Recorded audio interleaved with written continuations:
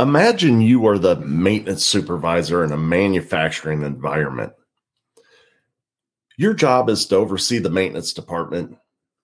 And today you have a gentleman out on the floor doing his preventive maintenance. And he comes into the office as you're doing paperwork to let you know that he has just found a major issue on one of your most critical pieces of equipment. He's letting you know because he believes this needs addressed immediately. Otherwise, we're not running on Monday. But it's also going to take 6 hours and about 3 people to perform this work. As a leader, the very next sentence that comes from your lips is the most important thing that you will say all day.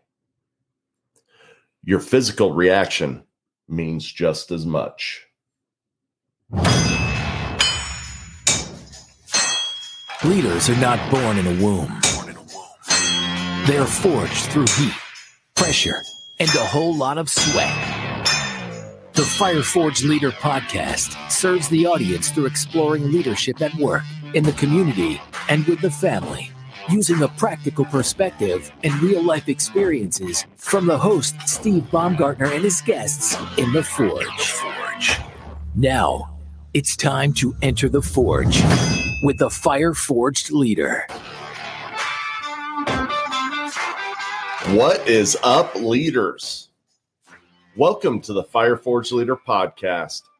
My name is Steve Baumgartner, and I'm your host and founder. And I would like to take you today on a journey of the Forge, where we are going to explore some lessons learned on the front lines of leadership. So let's get back to the situation before us. So we had one of our technicians, and they're out there working on the plant floor on preventive maintenance procedures that we've developed as a company to try and find issues before they affect operations. So we just found something major that's going to cost both time and manpower for that day. All right. So in your personal life, you might have something going on, something that you wanted to get out of the office for, after a normal 8-hour day, or maybe you were going to cut out early and go hit a tea time with the guys, have a couple cervezas. So how do you react in this situation? You definitely got things you want to do, and it's not working on this piece of equipment for 6 hours. So in my career, I've seen this exact situation play out in many different maintenance offices over my career, but I've also seen it happen in many more places than just maintenance offices. And I'm here to tell you that more times than not, it plays out very poorly. So generally, the so-called leader looks at this individual and they just got a look of disgust on their face. And they say something like, "You have got to be kidding me. Are you serious? Damn it." That's how a lot of people in leadership roles react to a situation like this. They might even go one step further and take their ball cap off and throw it in the corner of their desk, grab their PPE, their hard hat, throw it on, put in their earplugs, stomp out of the office, and they leave the employee standing right there in the office. The employee looks around and they're like, "Where the hell did this joker go?" And then the supervisor throws the door back open, pops his head in and says, "Well, we don't have all damn day. Let's get out there." And then stomps off again, leaving the employee in the office. Now, that's an extreme example, but the negative example is still there. So let's replay this situation for a second. Your employee was out on the production floor doing the job that he was hired for. He found something that he was actually looking for on his preventive maintenance. And then you have the audacity to yell at him and give him an impression that it was a bad thing that he found this. That makes a lot of damn sense, people. So when you look at that, what do you think the employee's going to do in the future? You guys' heads are probably spinning right now, but you guessed it, right? You have just created the worst pencil whipping son of a bitch in history. This is going to turn into your worst employee, unless you treat all your employees like this. But this was a very negative reaction. Why in the hell would he want to tell you anything in the future? And like I said before, this happens well beyond preventive maintenance. Leadership constantly wants to know things that aren't positive reporting items. They want to know about things like process variations and or failures, safety, food safety, whatever the case may be. They want to know about when people are hurt. They might ask for regulatory noncompliance and other topics that bring the leader into these type of environments, into these situations. And a lot of leaders only want to know the negative. That's a problem in itself. Tell me about the positives too. But let's rewind this conversation for a minute.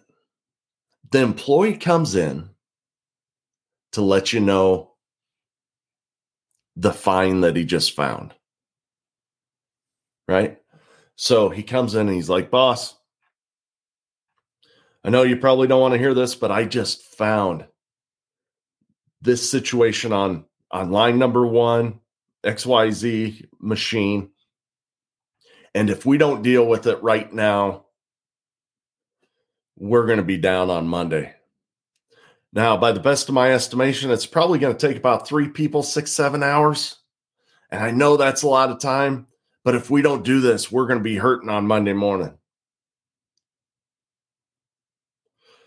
Okay, now as a leader, what if we were to say something like, hey, Robbie, I really appreciate that you found that on your PM.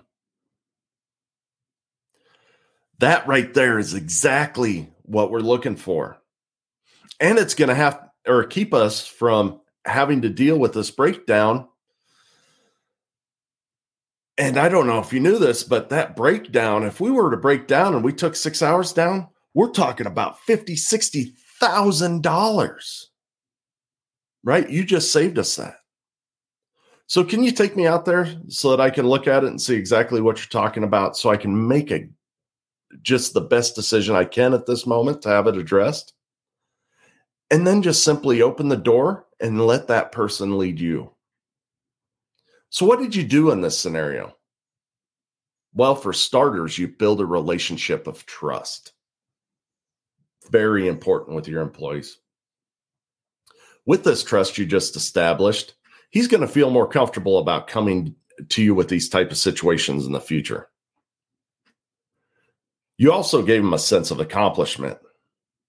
He's tied to the mission.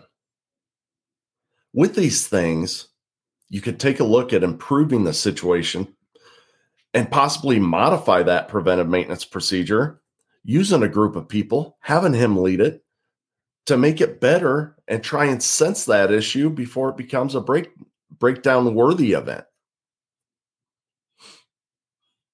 So what does it really take to get to this point? First, we need to detach from our emotions a little bit. The supervisor's upset because he was going to miss out with time with his buddies. I completely understand. I've given up a lot of time to different situations in my career. I get it. But let's not make it the employee's fault. The employee's doing what he was supposed to do. Secondly, we need to calm our instincts. We need to work on our facial expressions, our body language, our tone. Next, we need to remember the mission. The mission is what's important. Your golf game's not important. That PM's not important. Keeping that equipment operational so we can produce a product is what's important. The mission is important. Choose your words with intent. And then finally, reward the right behaviors. Reward him, even though you don't want to hear it at this moment. Reward him for finding something that he was supposed to find.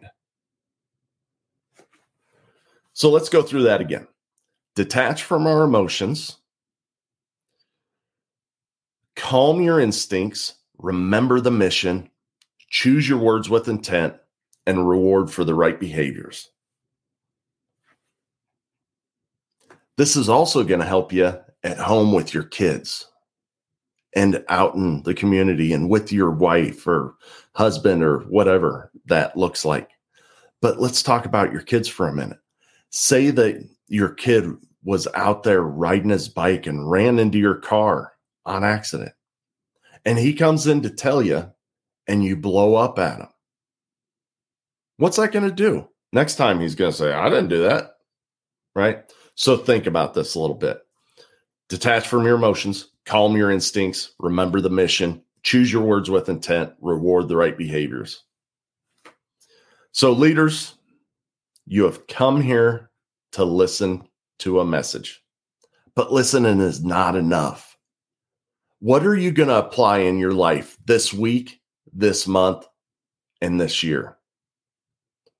Remember, when you become a better leader, you become a better spouse, a better parent, a better coworker, and ultimately that person that other people want to follow.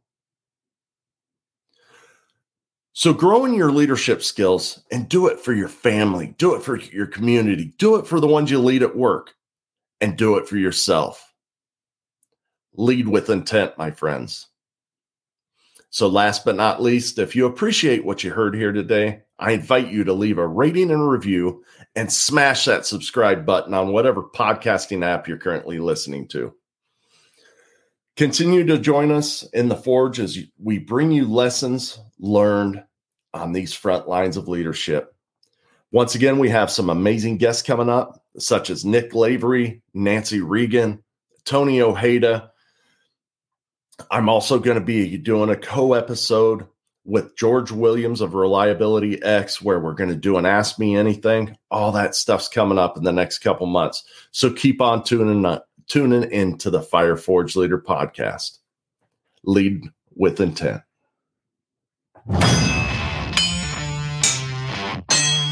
You have just experienced the heat and pressure of the Forge. Remember, words without action are meaningless. Now, after the heat of the Forge, shape your thoughts, quench your brain, then put your new tools to use, adding to your leadership. Tune in next week for more lessons from the Forge.